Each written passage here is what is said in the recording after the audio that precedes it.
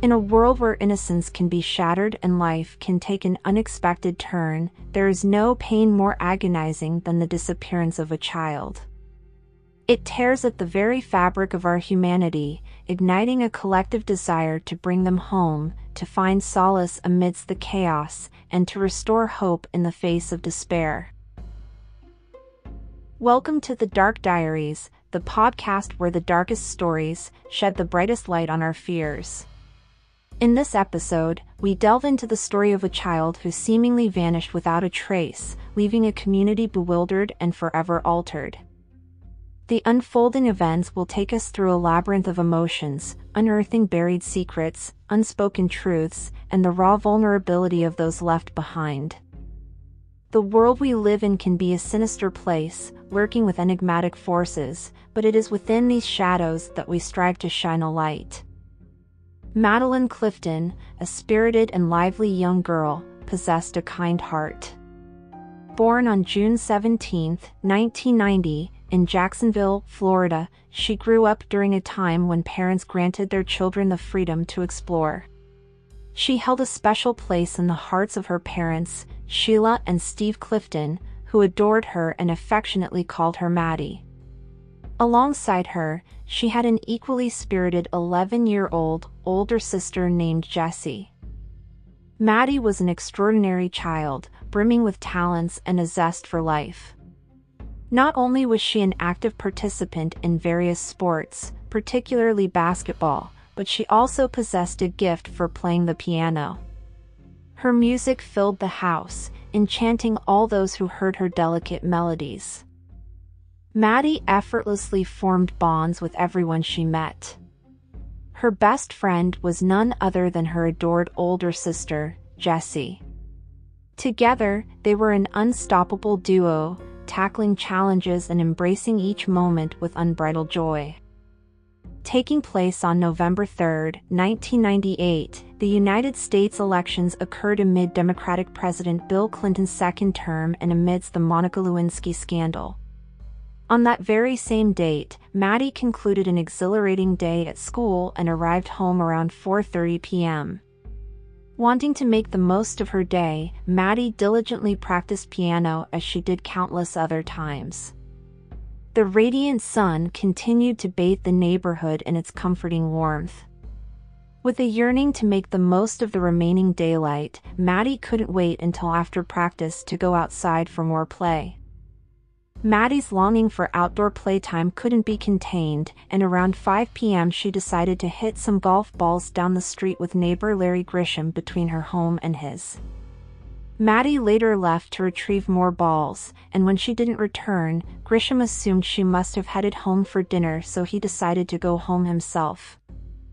Maddie actually resumed playing in a different area but with one of the neighborhood boys named Joshua. He started playing baseball together with Maddie, under the watchful eye of her doting grandmother. The pair of kids were playing and laughing as they did a few times before. Reassured that Maddie was safe, Grandma decided to step away momentarily, trusting that Maddie was in good company and within sight. Little did she know that her decision to turn away would become a haunting regret. Destiny had a different plan in store. Little did anyone know that this seemingly ordinary day would be etched into the depths of their souls as the day Maddie seemingly vanished without a trace. Sheila Clifton, Maddie's devoted mother, lovingly called out to her two children, beckoning them to the dinner table. It was a familiar routine after a day filled with laughter and play. Usually, the front door would burst open, accompanied by the sound of excited footsteps as the kids rushed inside, their appetites ready to eat a delicious meal. But on this fateful evening, only Maddie's older sister appeared, leaving a void that sent shivers down Sheila's spine. This was out of character, as Maddie would always be excited for dinner and always be on time. Sheila was concerned, and inquired about Maddie's whereabouts from her own mother, who had been keeping an eye on the children. With a heavy sigh, her mother confirmed that she had indeed seen Maddie playing in the neighbor's yard about an hour ago. Time seemed to slow as dread crept into Sheila's consciousness. 15 minutes later, the realization took hold that Maddie may be missing or worse, kidnapped.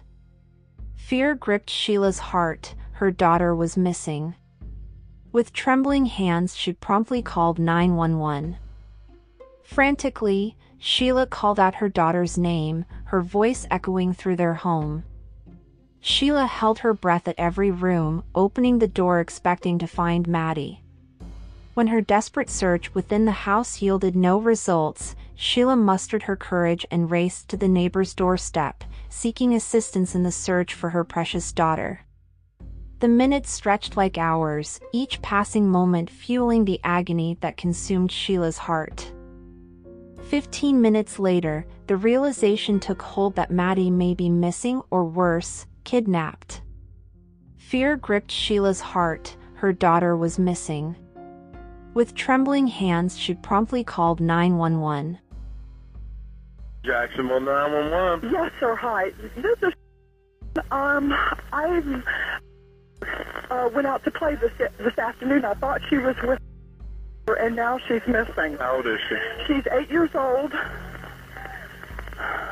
Where was she playing at around the house? Right around the house here. Is she a white female or a black Yes, female? she's a white female. What did she have on when she left? She had on a red T-shirt. And Mama, did you have on jeans? No, I've been upstairs, Mama. I have searched. Ma'am? Yes. Blue jeans? Mama, did you have on blue jeans? What'd you have on? What kind of shorts? Pair of shorts? She had on a pair of shorts and a red T-shirt. She blonde hair, black No, hair? she's got reddish-brown hair. It's actually a brown with an auburn tint to it. What's her name? It's short. Her name is Maddie. She goes, it's Madeline. What's her last name? Clifton, C-L-I-F as in Frank, T-O-N. When's the last time anybody saw her? Mama, what time did I come home from boating? About 5:30? About 4:30 to 5 o'clock. About 5:30 was the last time we saw her. And I was letting the kids play out here for a little while, and then she disappeared, and nobody knows where she's at. She have any friends nearby? Did you go check? I got every neighbor out here right now. Okay, the police will be there shortly, ma'am. You keep looking, okay? Okay, do you know where I am? I mean, I'm at the corner of Fleetwood and Stephen is right there. What is it? My husband just came home. And, hold on just a moment.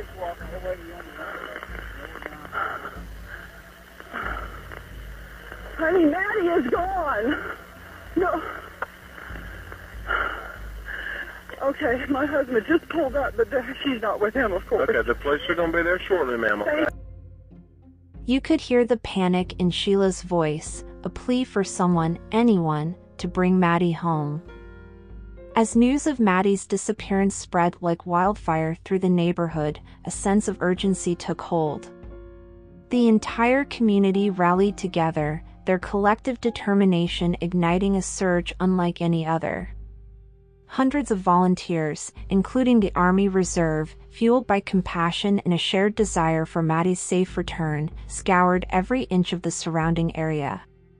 Parks, dumpsters, nearby forests, school grounds, culverts and manholes became the backdrop of this desperate quest. Yet, despite their valiant efforts, Maddie remained elusive, slipping through the fingers of those who longed to bring her home. The neighborhood, usually filled with laughter and children's voices, now echoed with an unsettling silence, mirroring the emptiness that consumed the hearts of all who knew and loved Maddie. It was as if she seemed to have vanished into thin air. In a race against time, Maddie's description and portrait flooded the local news. Her vibrant personality was captured in every detail shared with the public. Her toothy smile, freckles sprinkled across her cheeks, and her hair was short, sporting a tomboyish length down to her upper lip. Maddie stood at 4 feet 5 inches and weighing 58 pounds, was a spirited 8-year-old, last seen wearing a red YMCA basketball shirt proudly displaying her name, Maddie, across the back shoulders. The number 5 adorned the back, centered, signifying her role as an unstoppable force on the court. Missing persons posters are promptly made and posted up all over town by family and friends in hopes that someone may have seen her. The anguish in Sheila and Stephen Clifton's hearts grew unbearable as they grappled with their worst fear, that someone had snatched their beloved daughter. As the investigation progressed, detectives naturally conducted interviews with the neighbors who had seen Maddie last. The following day, they systematically interviewed all the neighbors, going door to door. Larry Grisham found himself becoming the primary suspect primarily due to the fact that he was a 45-year-old man who still enjoyed interacting with the children in the neighborhood. His situation was compounded by his criminal history, which included auto theft, sexual battery, and multiple DUIs. Detectives meticulously searched Grisham's residence on numerous occasions and subjected him to lengthy interrogations spanning several hours. Adding to their suspicions, Grisham also failed a polygraph test. However, driven by a strong determination to prove his innocence, Grisham willingly provided a DNA sample and presented an airtight alibi detailing his whereabouts on the day Maddie disappeared. Despite his efforts, Grisham remained the primary suspect, as the investigation had not yet ruled him out. The other individual who had last seen Maddie was her playmate and friend, Joshua. The police spoke to Joshua and his parents Melissa and Steve Phillips, who willingly allowed a search of their sheds and property. However, the search yielded no significant findings. In the subsequent days, the police extended their search to the Phillips residence. They brought in cadaver dogs, specifically trained to detect the scent of deceased bodies, in an effort to track any potential leads. While searching the Phillips home, the investigators noticed nothing noteworthy except for an unusual odor in Joshua's bedroom, which was attributed to his pet cockatiels. After the cadaver dogs thoroughly cleared the bedroom, the detectives promptly left the premises. 3 days following Maddie's disappearance, Steve and Sheila Clifton stood before the public, holding a news conference outside their residence. With heartfelt gratitude, they expressed their appreciation to the dedicated volunteers and law enforcement personnel who had tirelessly devoted their efforts to search for Maddie. In their emotional address, the Cliftons made a heartfelt plea for Maddie's safe return, reaching out to whoever may have taken her. With hope in their voices, they implored the kidnapper to release Maddie, emphasizing the profound impact their actions had on both their family and the community at large. "Maddie, if you are out there and you can hear us, we are ready for you to come back home," her sobbing mother said. "Maddie is a very strong little girl. She is full of love. Maddie, please come home. If someone has Maddie, please let her go," Steve Clifton said.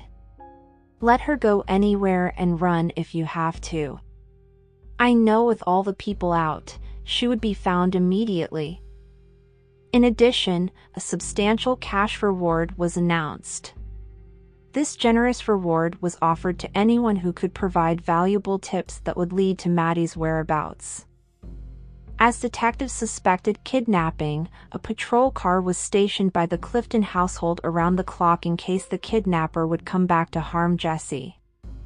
On the 6th day since Maddie's disappearance, detectives again interviewed the Phillips family, with one interviewing the parents while another detective separately interviewed Joshua in his bedroom. Once again, Joshua maintained that he had been playing with Maddie, but left shortly thereafter to go home and have a meal.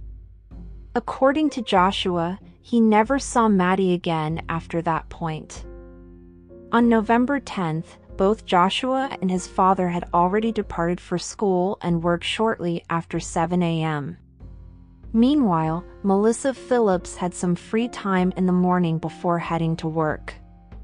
Determined to address the persistent odor emanating from her son's room, she decided to take on the task of cleaning.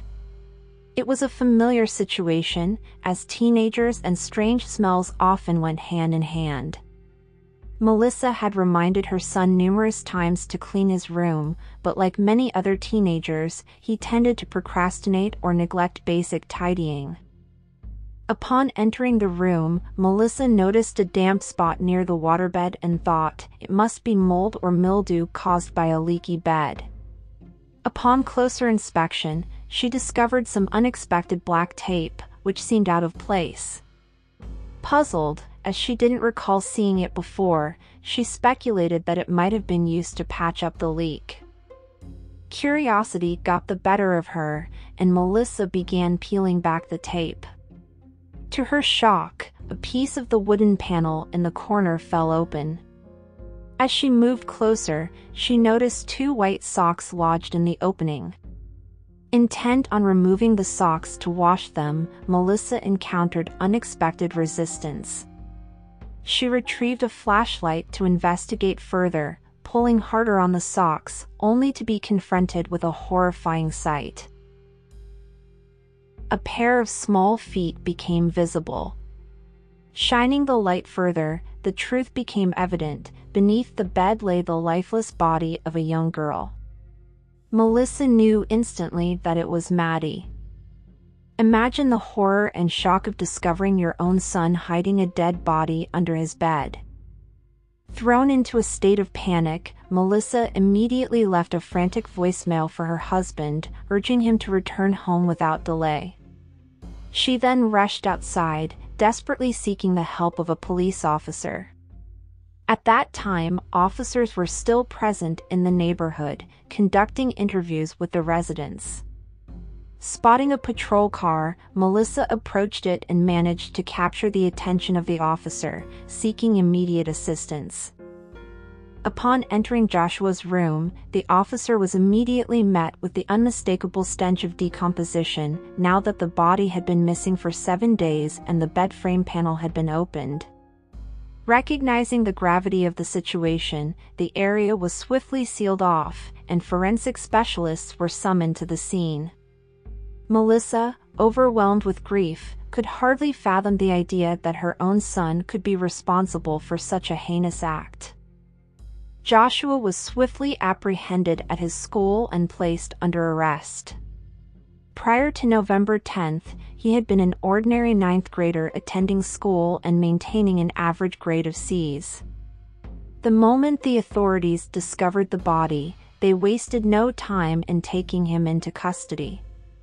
In no time, he became the central focus of national news coverage, leaving those who knew him in a state of disbelief. Principal and teachers expressed the profound shock experienced by the students, who simply couldn't reconcile the idea of Josh being involved in such a heinous act. They repeatedly questioned Josh. He was a baby-faced curly-haired boy that was silly and liked computers and his dog. He had never been in trouble with the law before this. The magnitude of the revelation left them unable to comprehend the gravity of the situation. The detectives faced the daunting task of delivering the devastating news to the Cliftons. In order to shield Jessie, they arranged for a detective to accompany her to a secluded location for dessert, ensuring that she would be spared from the harrowing details that were about to be conveyed to her parents. After being broke the news of their missing daughter, Steve asked the officers where she was found, to which the officer said, "Across the street." Overwhelmed with disbelief, Steve and Sheila were struck by the devastating blow that shattered their glimmer of hope for Maddie's survival. It was unfathomable. The entire Phillips family, including Joshua, had fervently assisted in the search for Maddie on the day she disappeared. Hidden within Joshua's bedroom, a treasure trove of damning evidence was discovered. Maddie's lifeless body lay curled in the fetal position under the water bed with her shirt pulled up and her panties down by her knees. There was also a multitude of items intended to conceal the odor. Among them were numerous cans of Febreze, odor eaters, Glade plug-ins, and various other air fresheners and deodorizers, along with incense sticks, all employed in a desperate attempt to mask the scent of decomposition.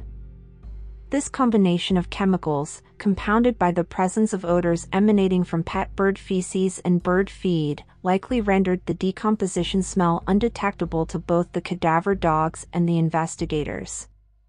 This revelation shed light on why the detective, even 6 days after Maddie's disappearance, had been unable to perceive the telltale odor of death while inside Joshua's room interviewing him. Furthermore, concealed within the bed frame were rolls of tape, a Leatherman-branded knife multi-tool, and a missing person poster featuring Maddie. Tucked away discreetly behind a dresser, a baseball bat was also discovered. Adding to the unsettling findings, a photograph of Maddie's older sister, Jessie, which had been stolen from the Clifton residence, was recovered within Joshua's room. What could have led this young teenager, at the age of 14, to become a killer? What compelled him to commit such a heinous act and go to great lengths to hide his crime, feigning a search for Maddie, despite knowing she was already deceased, and even resorting to using air fresheners to mask the stench of decomposition and sleep on the same bed that entombed her for 7 days? Before this incident, Joshua's teachers described him as a kind boy. While he didn't excel academically, receiving average grades throughout his school years, he had never been involved in any trouble or had any encounters with the law prior to the discovery of Maddie's body. Joshua Earl Patrick Phillips was born on March 17, 1984, in Allentown, Pennsylvania, where his parents, Steve and Melissa Phillips, were working as IT specialists. Alongside him were his 2 older half-brothers, Daniel and Benji, who shared a close bond despite their decade-apart age difference to Joshua. Due to financial difficulties, the family made the difficult decision to uproot themselves from Lehigh Valley, Pennsylvania, and relocate to Florida, severing Joshua's ties with his beloved half-brothers, who were left behind against their will. Steve Phillips, known for his strict demeanor, had a volatile temper and a fondness for alcohol. Alongside his explosive nature, he imposed strict regulations on Joshua, forbidding him from inviting other children over in his absence. Strangely enough, Steve harbored an unexplained animosity towards young girls, a sentiment shared by his wife and all 3 sons. Aware of the age disparity between Joshua and Maddie, Steve went so far as to advise Joshua against engaging in playful activities with her. Adding to their concerns, Joshua crossed a line by making an inappropriate sexual remark directed at Maddie's older sister, who was only 11 years old. As a result, the Cliftons strictly instructed their daughter to maintain her distance from Joshua. Joshua made a chilling confession to the murder of 8-year-old Maddie, providing a harrowing explanation for his actions. He admitted that while playing baseball with Maddie, that he accidentally struck her in the face near her left eye, resulting in her loud cries. Overwhelmed by the fear of his father's disapproval of their interaction, Joshua made the disturbing choice to take Maddie to his room. At this point, she was bleeding from her facial laceration and still crying loudly in pain. In an attempt to silence Maddie's cries and prevent further repercussions, Joshua struck her on the head twice with the baseball bat, causing her to quiet down momentarily while expressing pain through groaning. Unsatisfied with the level of noise reduction, Joshua pried off the side of his waterbed and placed Maddie's body underneath and proceeded to cut Maddie's throat with a knife to further silence her.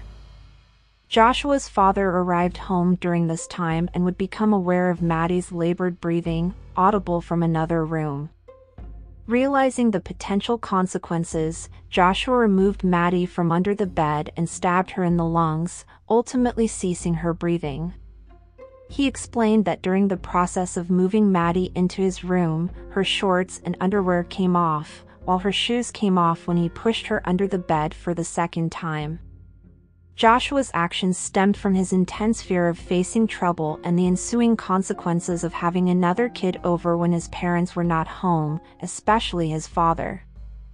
On November 14th, Maddie was buried in the same Catholic church on San Jose Boulevard where she had celebrated her first communion.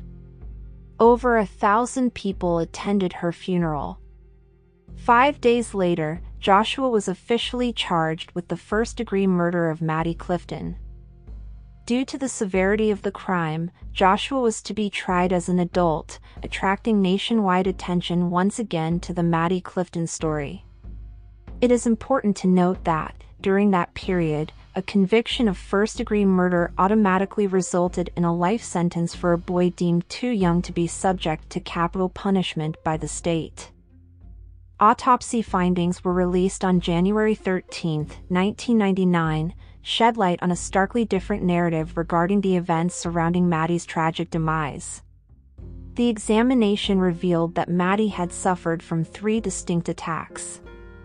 She had been struck 3 times, once on her forehead and twice on the top of her head, resulting in wounds that would have proven fatal approximately 30 minutes after being inflicted. Curiously, there was no evidence of any bruising near her eyes, contradicting Joshua's claim that he accidentally struck her with a baseball.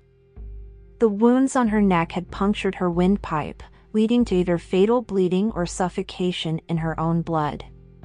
Additionally, it was discovered that 9 stab wounds to her chest and abdomen had been inflicted post-mortem. This finding aligned with Joshua's account and substantiated the fact that Maddie had still been alive when he callously placed her under his bed. To mitigate potential jury bias caused by the extensive media coverage of the murder case, the trial was relocated to Polk County. Commencing on July 6, 1999, the highly publicized trial concluded within a mere 2 days.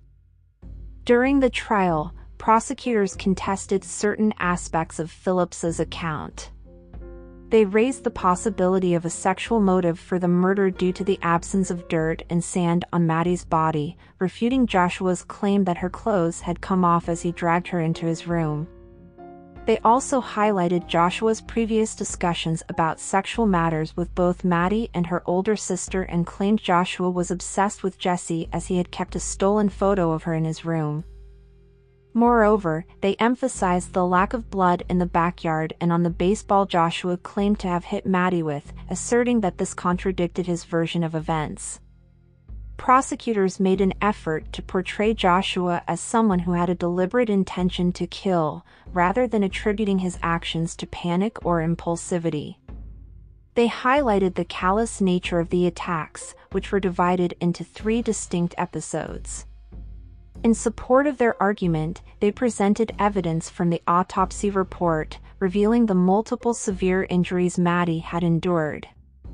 Additionally, they pointed out Joshua's active participation in search parties and his attempts to conceal his crime, indicating a level of sophistication and deception. These factors were utilized by the prosecutors to suggest premeditation on Joshua's part. The defense sought to introduce brain scans from a neurologist, indicating bilateral lesions on Joshua's frontal lobe, which is associated with panic and impaired judgment. This was a desperate attempt to attribute the murder to poor impulse control due to the intense fear of Joshua's father.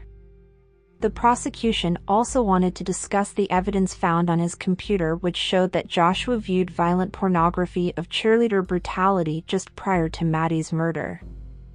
In my Night Stalker episode, we also touched upon how being exposed to violent pornography can significantly impact the minds of young individuals. This is due to children's inherent ability to learn by observing and imitating the behaviors of others. Research conducted on young people who encountered pornographic content revealed that they were 6 times more likely to exhibit sexually aggressive behaviors towards women, such as harassment and violence. Moreover, such exposure is likely to hinder their capacity to establish and maintain healthy relationships. It is reasonable to infer that the risk of young individuals demonstrating these sexually aggressive behaviors towards women would further escalate if they were exposed to violent pornography depicting rape, as opposed to non-violent pornography. In the end, the judge ruled that both pieces of evidence were inadmissible in court. The defense for Joshua did their best to mitigate the severity of the crime. There was no denying that Joshua killed Maddie, but the circumstances behind it could determine if Joshua faced a first-degree murder charge or a lesser offense. The defense maintains that the killing was, quote, an act that began as an accident and deteriorated through panic that bordered on madness. This was due to Joshua's fear of his father finding out he had a playmate over. After deliberating for slightly over 2 hours, the jury reached a guilty verdict on the first-degree murder charge against Joshua Phillips. In the following month, on August 20th, the judge sentenced him to life imprisonment without the chance of parole. Joshua would be one of the youngest persons to be given such a harsh sentence at age 14. After Maddie's tragic death, the lives of those connected to her and Joshua took a downward turn. Jessie felt her identity fading as people suddenly became interested in her only after the incident. Melissa, Joshua's mother, tried to escape society's judgment by isolating herself. However, encounters with strangers, including a heartfelt embrace in a church, provided some solace. Jessie supported Melissa during her isolation, assisting with daily tasks and maintaining a warm relationship. Both women shared a bond of loss after Maddie's passing. Further turmoil struck as Melissa's husband died in a car accident and Steve and Sheila Clifton divorced, disrupting their once close-knit family. Sheila moved away from the Phillips residence, while Steve recently left the house, leaving Jessie as the sole occupant, planning to purchase it. Despite the hardships, the house remains a cherished place full of treasured memories for Jessie. This was also a case that weighed heavily for prosecutors, who after learning about the development of young minds, debated if they did the right thing by pursuing a first-degree murder charge and sentencing of life without parole on a 14-year-old child. During his time in prison, Joshua obtained his high school diploma and became certified as a law clerk by the Department of Corrections in 2003. He teaches GED science and math to fellow inmates and also assists them with their appeals. He has continually participated in rehabilitation programs and demonstrated a lack of antisocial behavior. By all accounts, he was a model prisoner. When asked for his motive for murdering Maddie, he could not offer an explanation. He just remembers feeling confused and scared as a 14-year-old. In 2012, the U.S. Supreme Court found that mandatory life sentences for juveniles were unconstitutional. This meant that Joshua would be eligible for a resentencing hearing. However, judges were still allowed to issue life sentences based on all the circumstances of the case. There was hope that one day Joshua could walk a free man. The Clifton family strongly opposed the possibility of Joshua being released from prison one day, as they believed that since Maddie received no mercy, then neither should he. In 2017, Joshua's resentencing took place, and the judge upheld the original life without parole sentence. The reason was the murder of Maddie Clifton was brutal and intentional, which caused prolonged suffering. The defendant displayed callousness and ruthlessness during the murder, calmly continuing with his life and even assisting in the search. Additionally, he slept on top of Maddie's body for 7 days. These actions indicate a level of maturity and understanding beyond mere immaturity or impulsivity. However, the judge acknowledged Joshua's rehabilitation and positive changes since the murder.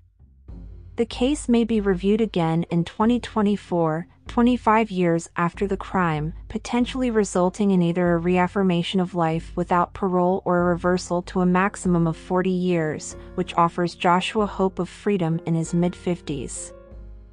We hope you found this episode enjoyable. Regarding Joshua's fate, opinions differ. Some believe he deserves lifelong imprisonment due to his potential psychopathic tendencies and the risk of reoffending if released. Others argue that he deserves a second chance, considering his personal growth and exemplary behavior as a prisoner. Do you think he deserves a second chance? Until next time, stay curious, stay brave, and stay a little dark.